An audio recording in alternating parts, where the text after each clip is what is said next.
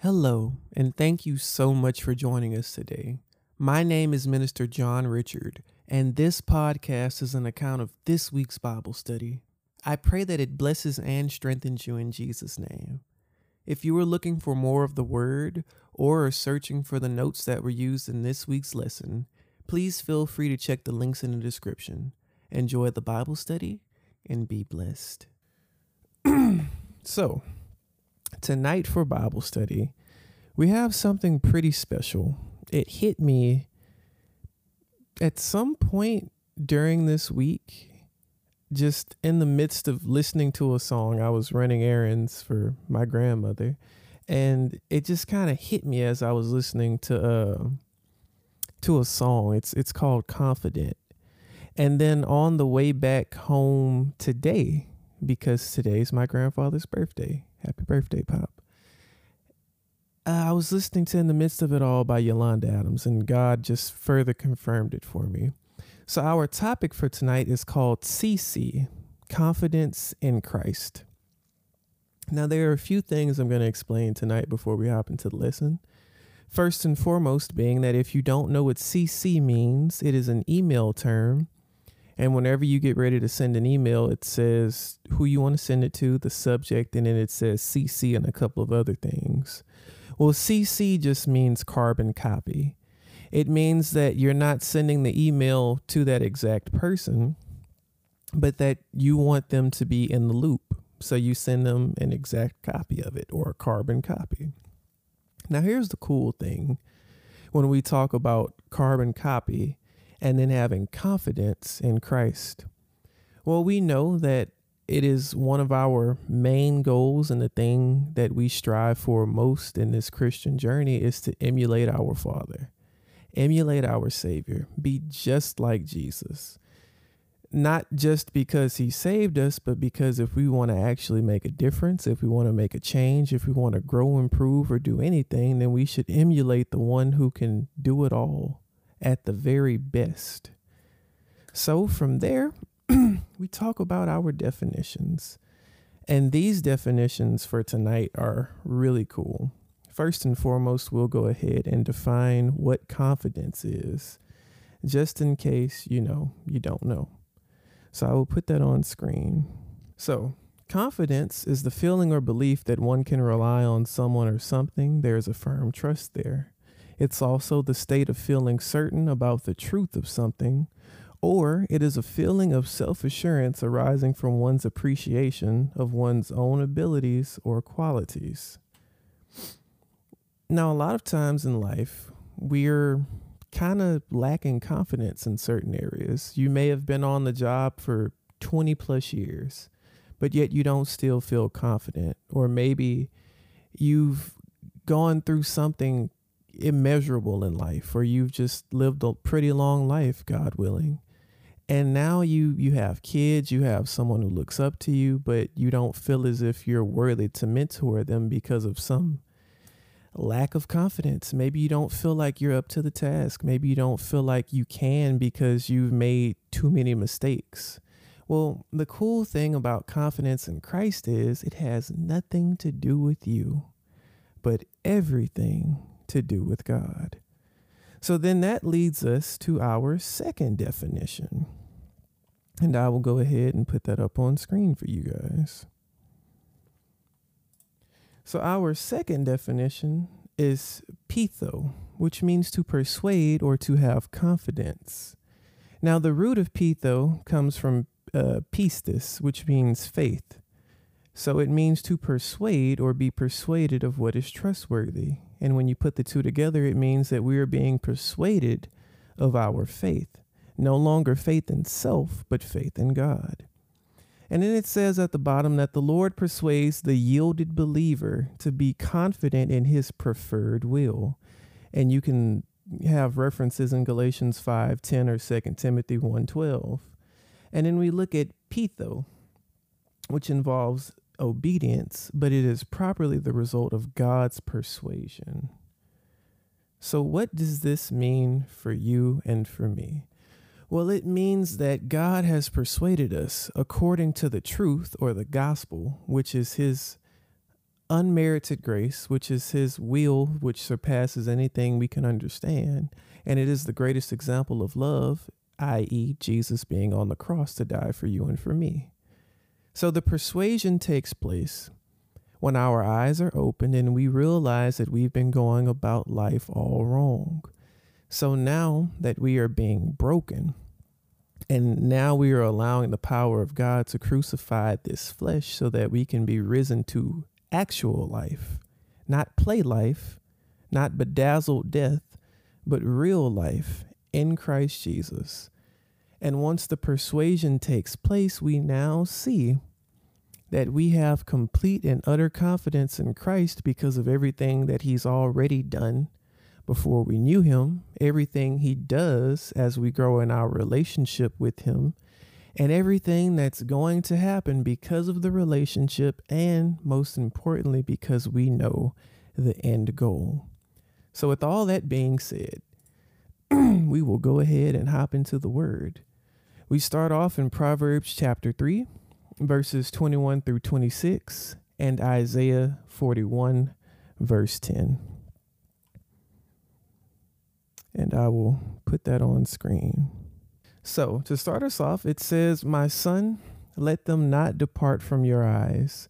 Keep sound wisdom and discretion, so they will be life to your soul and grace to your neck. They keep you safe on your way, and your feet will not stumble. You can go to bed without fear. You will lie down and sleep soundly. You need not be afraid of sudden disaster or the destruction that comes upon the wicked. For the Lord will be your confidence, firm and strong, and he will keep your foot from being caught in a trap." And then in Isaiah 41:10 it says, "Don't be afraid, for I am with you." Let me repeat that. Don't be afraid, for I am with you. Don't be discouraged, for I am your God. I will strengthen you and help you. I will hold you up with my victorious right hand, or my righteous hand, if you read the King James. So we start off here pretty powerful and pretty straightforward. We look in Proverbs, which is the book of wisdom, and we start off by saying that we're being advised strongly to keep wisdom, or to keep common sense very close to heart, and discernment. Now, we've talked about wisdom and allowing wisdom to lead you, which is Jesus himself. So if we keep wisdom, sound wisdom, close to us, not the foolish wisdom of the world, but we keep actual wisdom, which is the knowledge of who God is, how to use the word to actually overcome this flesh, to overcome the stipulations that keep us tethered to oppression, to bondage, to spiritual slavery, to all the painful memories of the past, to whatever it is in your life that may try to interfere with you, to try to keep you from the wonderful promise that God has for your life. And most importantly, to keep you from doubting yourself, from doubting, more importantly, what God can do in your life. So we're told to keep it close to heart, keep it real close, because when we keep Jesus close, when we continue to trust him, then what happens? Then it's life to the soul. It's like a diamond necklace just strapped around you. They're adornments. It's wonderful to have. And then as we look further into the text, not only that, but God will keep us safe on our path. We won't even stumble, which is so cool, because every day we make mistakes. Every day we mess up. But because we keep Jesus close, and if we keep him close, then there is no stumble, because of him holding us up, because of the path that he's already prepared for us, because he's watching the back too.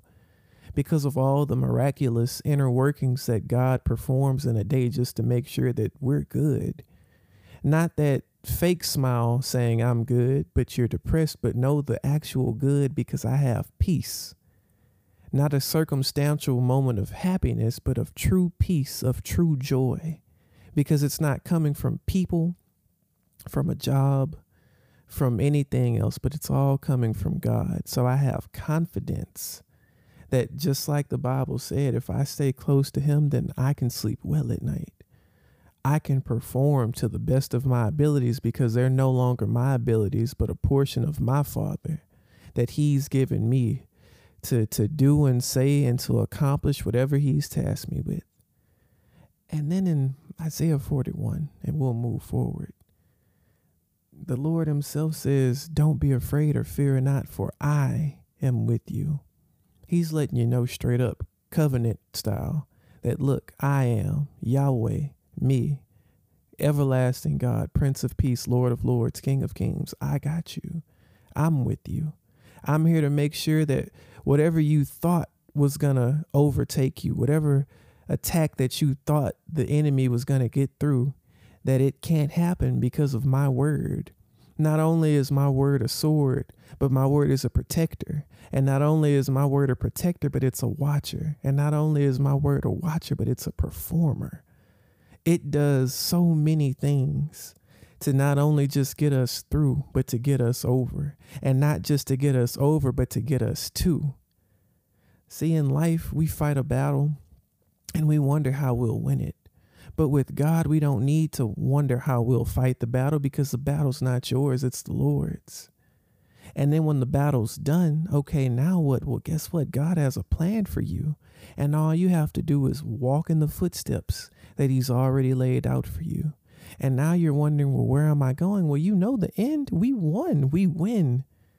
So while you're walking down your path, you have the beautiful privilege of discovering where God is taking you step by step. And that's one of the coolest parts of the journey, because he'll tell you how to end. But the fun is seeing how you get there, seeing how miraculous our Lord Jesus truly is and all the beautiful things he can do because of the confidence that we can place in him. 2 Corinthians chapter 3, verses 1 through 8, and Philippians chapter 4, verses 10 through 13. And the Bible says, are we starting to commend ourselves again? Or do we need, like some false teachers, letters of recommendation to you or from you? No. You are our letter of recommendation, written in our hearts, recognized and read by everyone. You show that you are a letter from Christ, delivered by us, written not with ink, but with the Spirit of the living God, not on tablets of stone, but on tablets of human hearts. Such is the confidence and steadfast reliance and absolute trust that we have through Christ toward God. Not that we are sufficiently qualified in ourselves to claim anything is coming from us, but our sufficiency and qualifications come from God.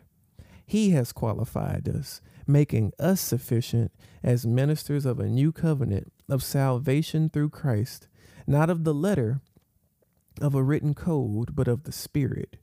For the letter of the law kills by revealing sin and demanding obedience, but the Spirit gives life.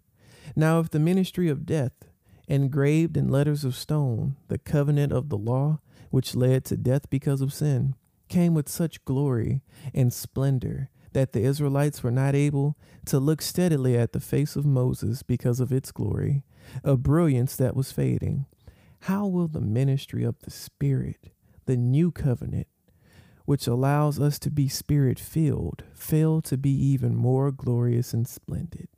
And then in Philippians 4, the Bible says, how I praise the Lord that you are concerned about me again. I know that you have always been concerned for me, but you didn't have the chance to help me. Not that I was ever in need, for I have learned how to be content with whatever I have. I know how to live on almost nothing or with everything.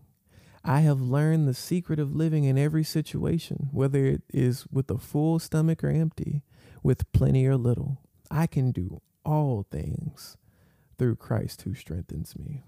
As the Lord was leading me to put this lesson together tonight, he was really working on me and downloading so much throughout the day. So, to the best of my abilities through Christ Jesus, allow me to convey a few things for you first and foremost. One, it's that as we've talked in the past about the law, which is the Old Testament, it's that its purpose wasn't to save, it was to show us, to illuminate the insects in the dark that needed to be terminated. And so when the illumination happened,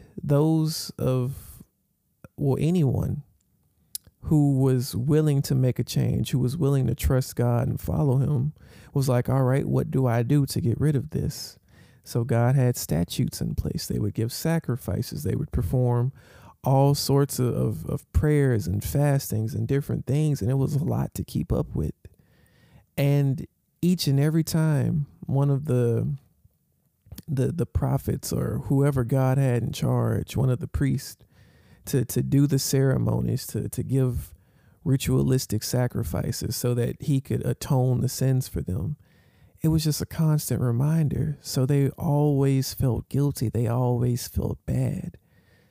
But as the Bible said, if that was so wonderful, if it was so glorious that they couldn't even stare at Moses, who God had touched and blessed mightily to lead the captives and set them free, then how much more so is the amazing freedom that the new covenant, that the relationship with Jesus, no middleman, no prophet, no man, no earthly priest, no tabernacle that I need to go to, but just a straight up doorway, straight to God. How much more glorious is that? So then we see where Paul talks about how he's either abound or based, he's okay. Meaning whether he has everything or he has nothing at all, he's good. Because literally, and I do mean literally, he is taking what God has been trying to tell us the second we got into a relationship with him from Jump Street, that we can do anything through Christ Jesus who strengthens us, because it's not us.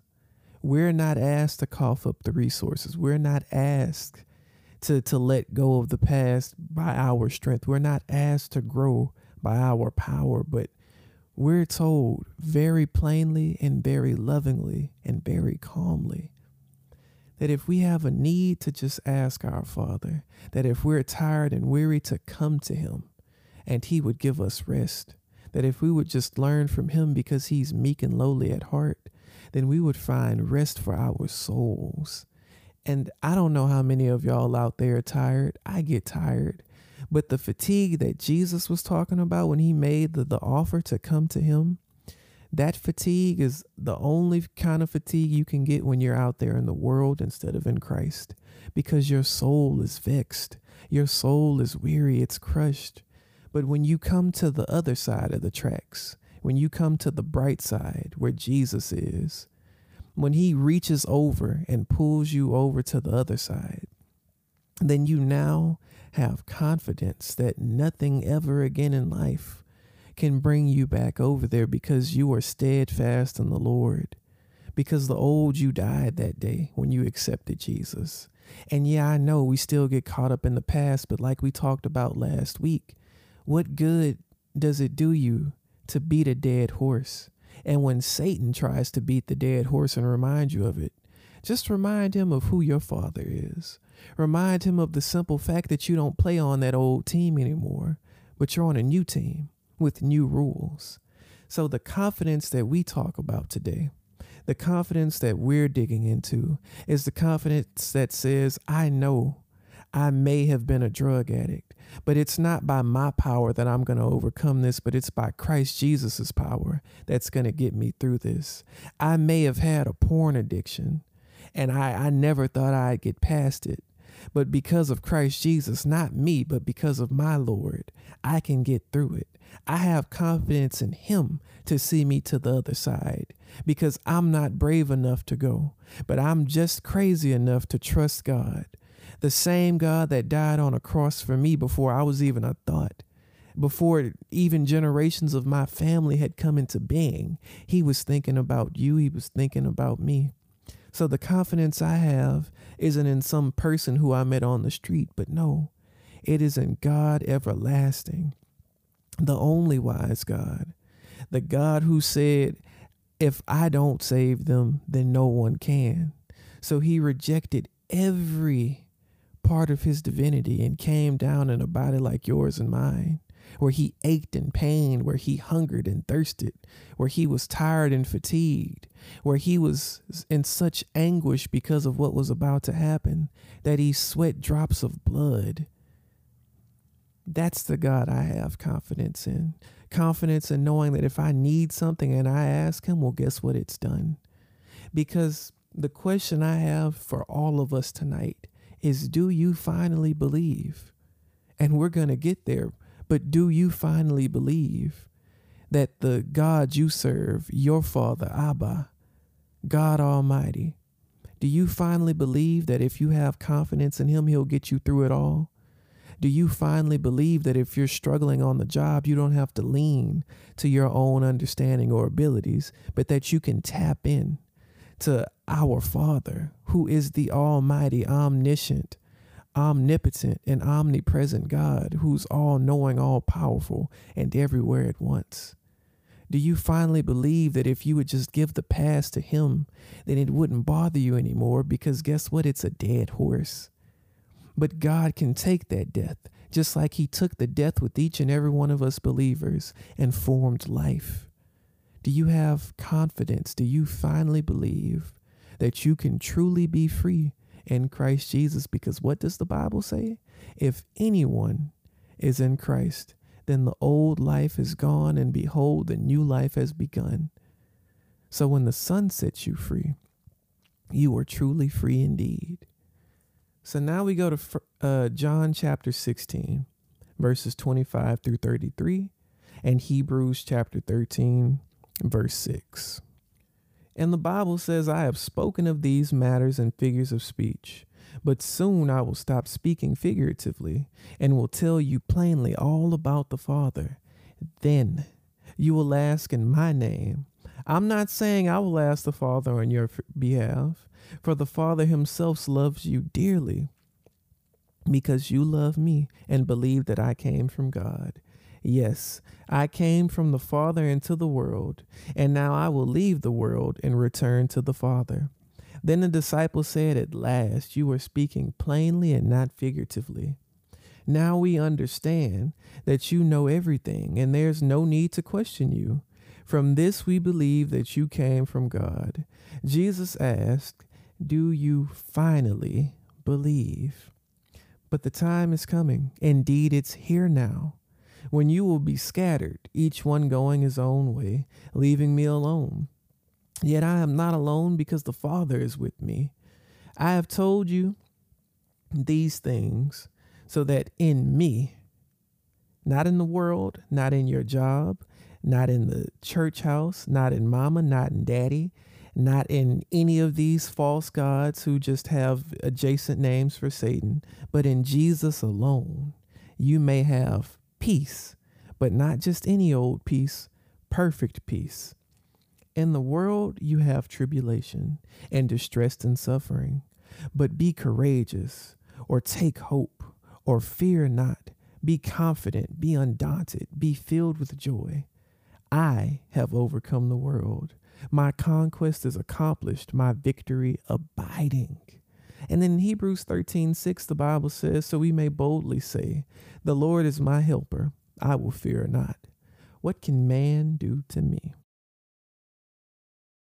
I love when Jesus talks to us because of his all tense, for past, for present, for future events, for saints then, for saints now, and for saints to come.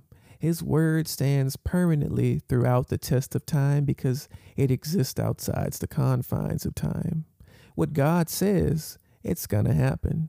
And whenever he says a thing, it's not set in stone that can crumble, but it is set in the eternal, everlasting perfection of his will. So Jesus says that there comes a point in time where he will no longer speak in parables. He'll no longer have riddles out there. For those who are thirsty, not of the fleshly body, but for those who thirst after the spirit, for those who truly want something of substance out of life. And I'm not talking about waking up every morning and going to a 9 to 5, make a little money, live a little, quote unquote, and then one day die. No, I'm talking about living a real life by being born again, by becoming everything God has envisioned and set you apart to be from before the foundations of the world were laid. I'm talking about having a confidence in the only wise God, knowing that no matter where you go, he'll be with you, just as the Father was with him. That no matter what you do, he'll be with you, because he said he'd never leave you nor forsake you. That no matter what you do, you always have resources, because all the earth and all that there is and the inhabitants of it belong to the Lord. So when you have a need, you ask your Father, because now you are a joint heir to the throne of Christ Jesus, who has been given each and everything in existence. That when he died on the cross on the third day, when he died, I'm skipping ahead, excuse me, that when he died and rose on the third day, that when he got up with all the power of death and the grave in his hand, and all things were returned to subjugation unto him. Meaning that when you pray, as Jesus said, he's not going to ask the Father for you, because if you love Jesus, then the Father loves you. So Jesus is fulfilling his role as the door. The doorway is now opened where there used to be a solid wall, and now you can walk in. And when you walk in through the door, guess what? You have direct access to the throne of grace and mercy. And on the way to the throne of grace and mercy, there's the straight and narrow. Well, Jesus is the way. That along the way, you'll find truth. Well, Jesus is the way and the truth. Along the way, while you have the truth, you'll find life. Well, guess what? He is the way, the truth, and the life. Not to mention, you won't be walking down a dark corridor. Why?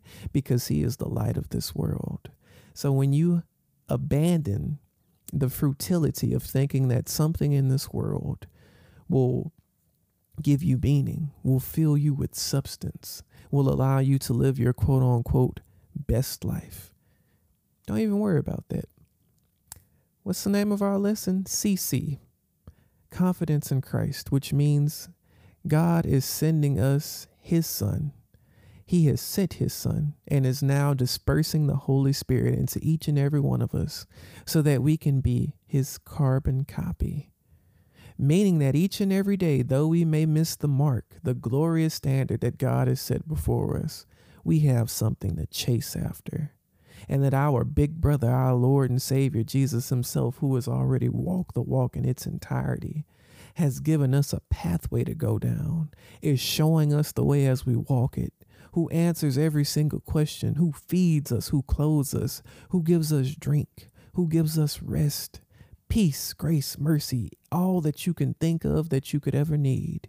It's on the pathway called Jesus. So if you would just dare to trust in the one who got you out of the gutter, who helped you kick the drug addiction, who brought you from the brink of depravity because you were homeless, who took you away from all the sex, the drugs, and anything else that was plaguing you, who brought you out of depression or a fit of anger or whatever else you were dealing with. If you have confidence in him, then I guarantee you, as a living witness, that your life will forever be changed.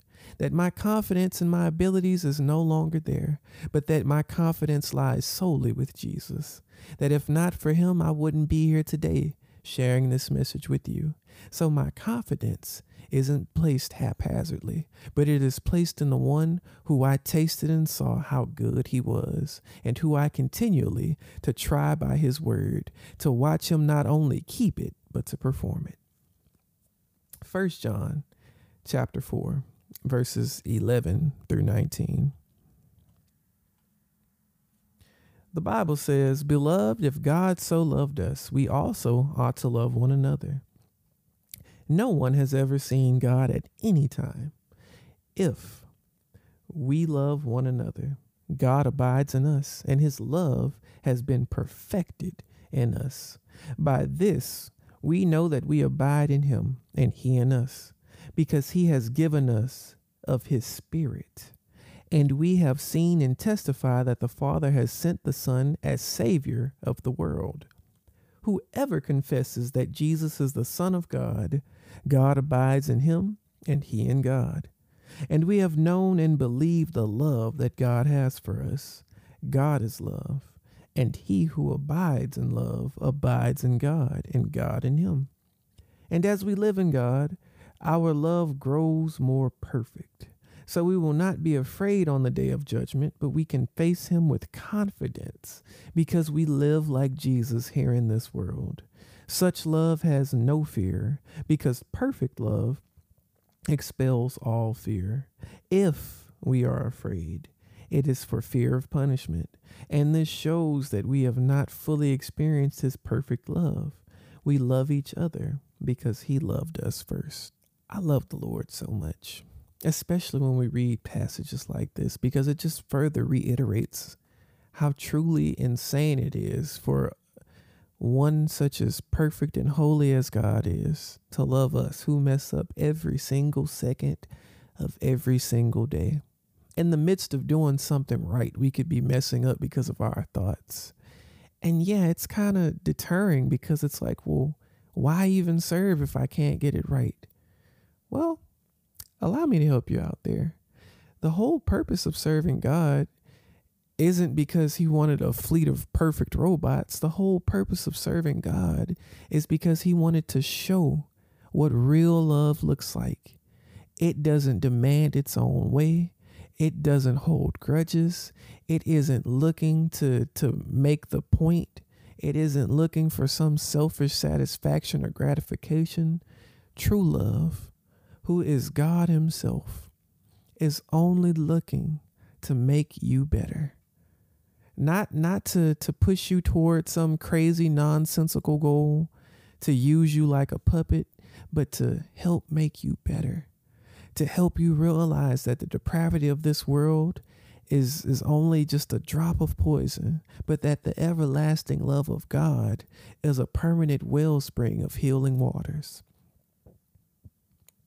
With God, I can't tell you how much, because we'd be here all year and probably longer if I told you every little detail about what God has done for me personally in my life and the lives of loved ones, and in so many different aspects.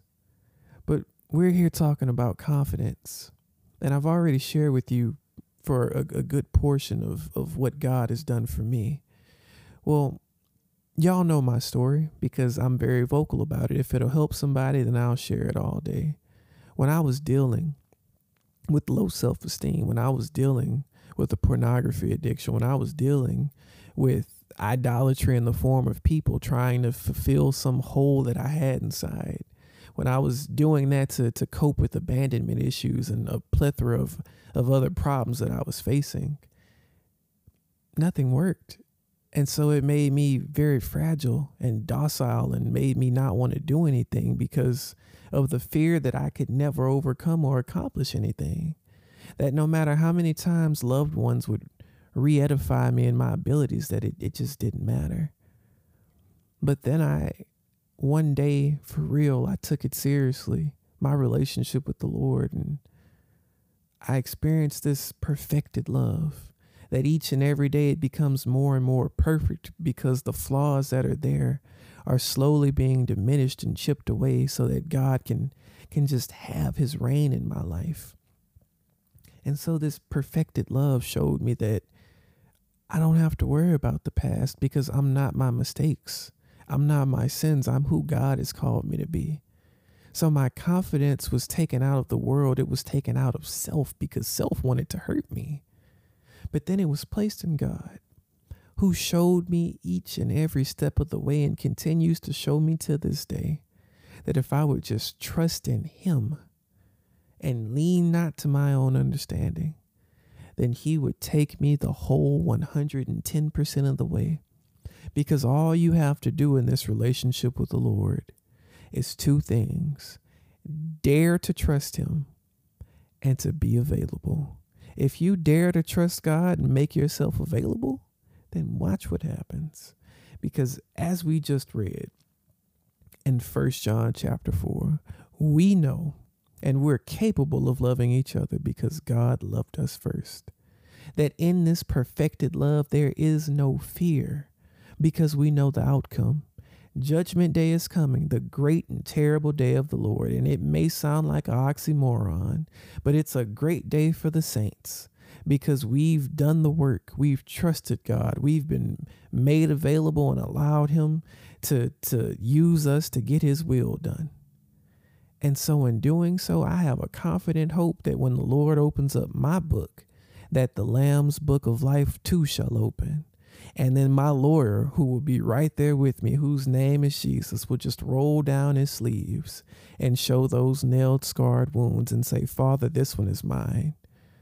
So the case is closed because of double jeopardy. You can't try him twice for the same sins. And the prosecution, whose name is Satan, will just be dismayed and in awe because it's like, well, that's not fair. Well, guess what? Because of God and his perfect will, we don't have to play by the enemy's rules. If I need to get a leg up in life, I don't need to hurt somebody. I don't need to betray people. I don't need to break trust and burn bridges. All I need to do is humble myself before the Lord, and he will make my name great among men. And the same for you. So have confidence in this perfect love. Have confidence in the fact that no matter how many mistakes you make in life, not how many times you willingly go do the wrong thing, but no matter how many mistakes you make in life, perfect love will always say, I forgive you. I'll wipe the slate every single time because your slate is permanently clean in my book if you've accepted my son, because that means you've accepted me. You've accepted the light. You've accepted the way, the truth, and the life. You've accepted God himself when you accept Jesus. So go ahead. And when you're feeling bad about something you did, ask God for forgiveness. Forgive those who've done you wrong. And have confidence in knowing that you can get better because you're with the only one who can get you there. So now we take a look at Mark chapter 11, verses 22 through 26. And this one is so cool. So cool. I'm going to put it on the screen. Then Jesus said to his disciples, have faith in God. I tell you the truth. You can say to this mountain, may you be lifted up and thrown into the sea, and it will happen. But you must really believe it will happen and have no doubt in your heart. I tell you, you can pray for anything, and if you believe that you've received it, it will be yours. And whenever you stand praying, if you have anything against anyone, forgive him or forgive them, that your Father in heaven may also forgive you your trespasses. But if you do not forgive, neither will your Father in heaven forgive you your trespasses. Now, I thank God for putting this in here because one of the biggest delays of blessings, of resources, or of anything is normally self. We are our biggest enemies. We have a great tendency as a race of people called humans to shoot ourselves in the feet. And we wonder why we can't get anywhere. Well, here's a pro tip as a Christian who's been on this journey for a while. If you want to stop hurting yourself, if you want to stop shooting yourself in the foot, if you want to stop beating that dead horse so that it becomes less and less frequent until you almost hardly ever do it, here's how you do it. If you say you love God and your life has evidence of it because of the changes, because of the faith walk, and because of you emulating Christ Jesus, here's what you do. Have confidence, and please listen to me well. Have confident trust and hope in God that, as Jesus just said, if you pray for a thing and believe it will happen without a shadow of a doubt in your heart, then it's going to happen. The day I stopped idolizing people, especially in relationships, was the day that I realized that if I wanted that gaping hole in my soul to be filled, then I just needed to trust God for real. So I prayed and I said, Lord, I've had enough. I'm tired and I don't want to be tired anymore. I need you. And God, in doing so, I just ask that you would fill me. And I know that if you fill me, I'll be okay. And what happened? Without doubt in my mind, because I had gotten to the breaking point to where now it was just like, Lord, it's you or it's nothing. Well, God steps in every single time. Why? Because with man, it's impossible. But with God, all things are possible. So God did what he does best, and he showed me that his grace is sufficient, that his strength is made perfect in my weaknesses. And so just like Paul, I boast about all the times I've been pathetically weak. I've been all too human. I've been a hot mess, because as a hot mess, God can show how beautiful of a sculpture he is by turning this piece of dirt into an earthen treasure and showing just how amazing the splendor of his magnificence is.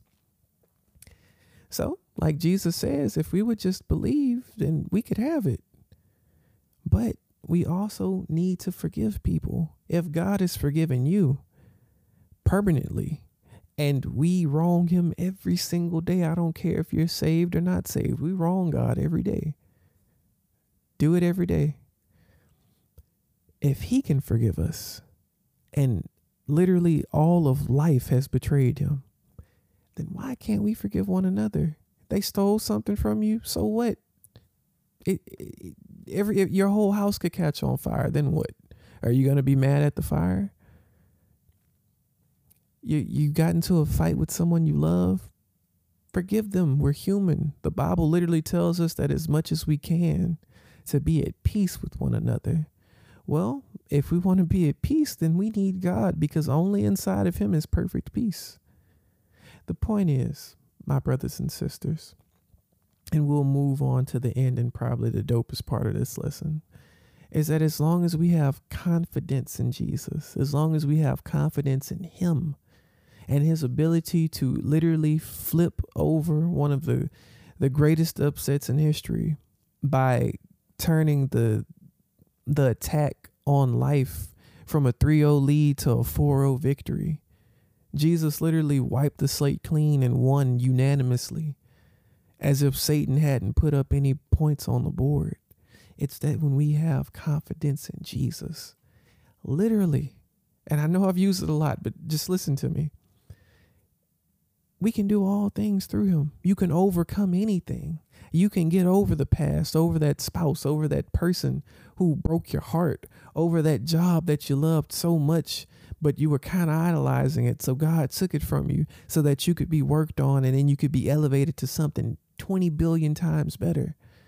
That when you didn't have money for the bills, God paid the bills. God waived them. God gave you money. God did something. He made a way out of no way, literally. God math. He took that unmerited favor that we don't deserve and made the numbers add up, because your debt has been paid by the blood of Jesus. As long as your confidence is in Christ, our risen King, then you can do all things, literally. Again, I know I'm saying it, but literally, that's what God is here for, to show us a better way. And not only a better way, but the way, because he's the only way. And so we wrap up with Revelation chapter 20. It's a very short chapter. There are only 15 verses. But to really show you why we have confidence in the Lord, those of us who have been with him for a while, allow me to share it with you. The Bible says, "Then I saw an angel coming down from heaven with the key to the bottomless pit and a heavy chain in his hand. He seized the dragon, that old serpent who is the devil Satan, and bound him in chains for 1,000 years. The angel threw him into the bottomless pit, which he then shut and locked so Satan could not deceive the nations anymore until the 1,000 years were finished. Afterward, he must be released for a little while. Then I saw thrones, and the people sitting on them had been given the authority to judge. And I saw the souls of those who had been beheaded for their testimony about Jesus, and for prophesying and for proclaiming, the word of God. They had not worshipped the beast or his statue, nor accepted his mark on their foreheads or their hands. They all came to life again, and they reigned with Christ for 1,000 years. This is the first resurrection. The rest of the dead did not come back to life until the 1,000 years had ended. Blessed and holy are those who share in the first resurrection. For them the second death holds no power. But they will be priests of God and of Christ, and will reign with him 1,000 years. When the 1,000 years come to an end, Satan will be let out of his prison. He will go out to deceive the nations, called Gog and Magog, in every corner of the earth. He will gather them together for battle, a mighty army, as numberless as sand along the seashore. And I saw them as they went up on the broad plain of the earth, and surrounded God's people and the beloved city. But fire from heaven came down on the attacking armies and consumed them. The devil who deceived them was cast into the lake of fire and brimstone, where the beast and the false prophet are, and they will be tormented day and night forever and ever. And I saw a great white throne, and the one sitting on it. The earth and the sky fled from his presence, but they found no place to hide. I saw the dead, both great and small, standing before God's throne, and the books were opened, including the book of life. And the dead were judged according to what they had done, as recorded in the books. And the sea gave up the dead which were in it, and death and hell delivered up the dead which were in them. And they were judged, every man according to their works. And death and hell were cast into the lake of fire.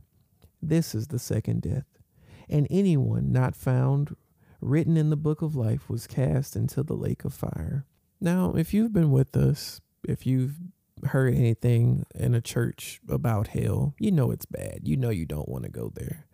And most certainly, God forbid you skip out on your opportunity to get to know Jesus for yourself, greatest thing that ever happened to me and anyone else who knows the Lord.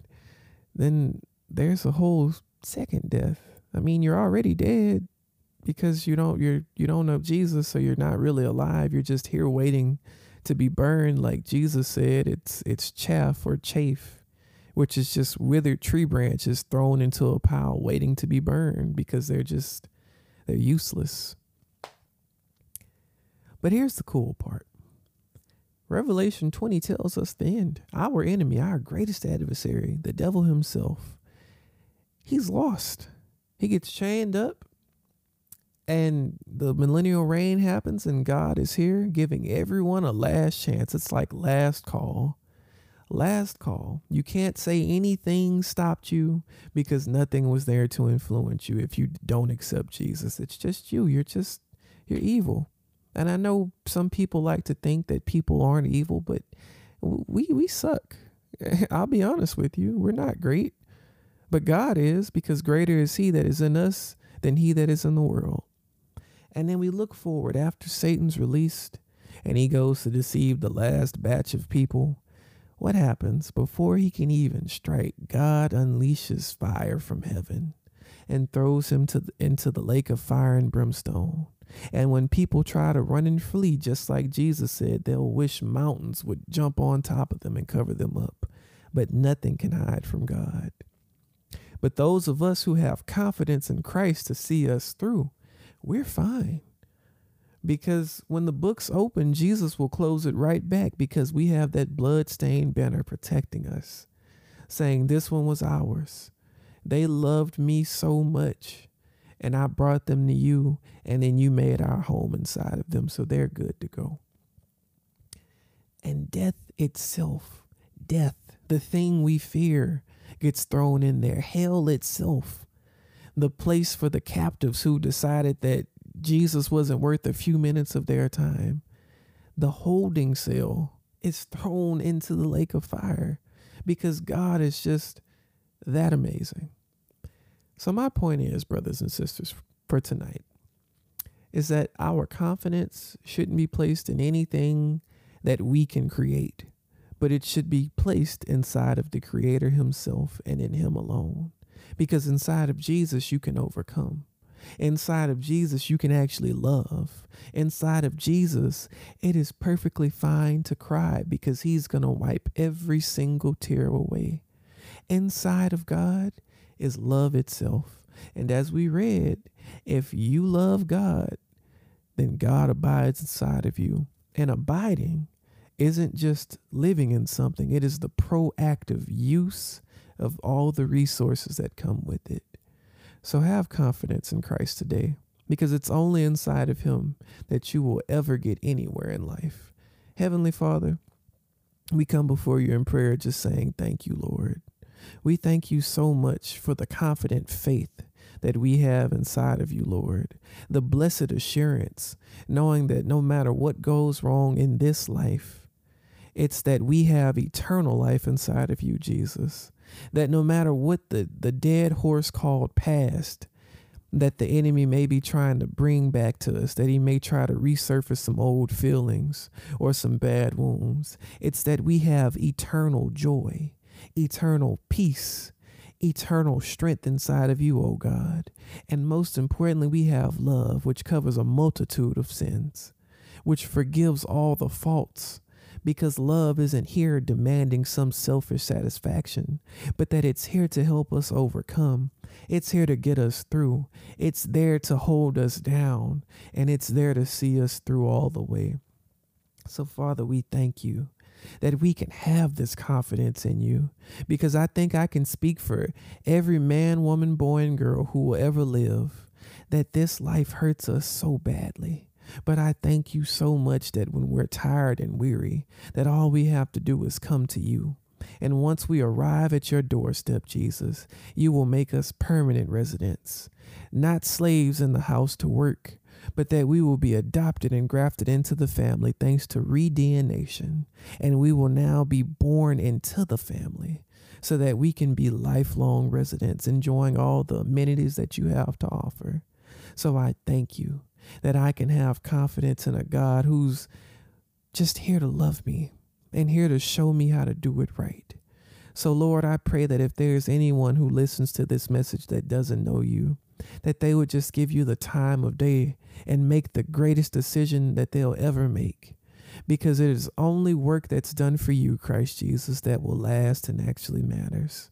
So, Father, give somebody's life a purpose, because you know the plans that you have for all of us, that they are plans for good and not for evil, plans to prosper us, to give us a hope and a future. And I thank you so much that you are our new beginning, and that you're our future, and that you're our home, and that you're our everything. Father God, have mercy on all of our souls. And for those of us who belong to the family, I just ask that you would constantly remind us that if we truly trust and believe in you, then we can do all things, because it's not us that do it, but it's you who perform the greater works. So we just want to say that we love you and we thank you, and we'll be sure to give your name all the praise, all the honor, and all the glory, which you so rightly deserve. It's these things we thank you for. In Jesus' mighty name, amen and amen. Hey, family. I pray the lesson has blessed you in some way, shape, form, or fashion today. Each week, we hold Bible study on Zoom, and it would be wonderful to share this experience with you. If something was said that resonated with you and you aren't a part of the family, I would like to open the invitation to join. I pray that the Lord blesses you in all of your endeavors, and that you chase after the prize, which is Jesus. See you next week, God willing, and be blessed.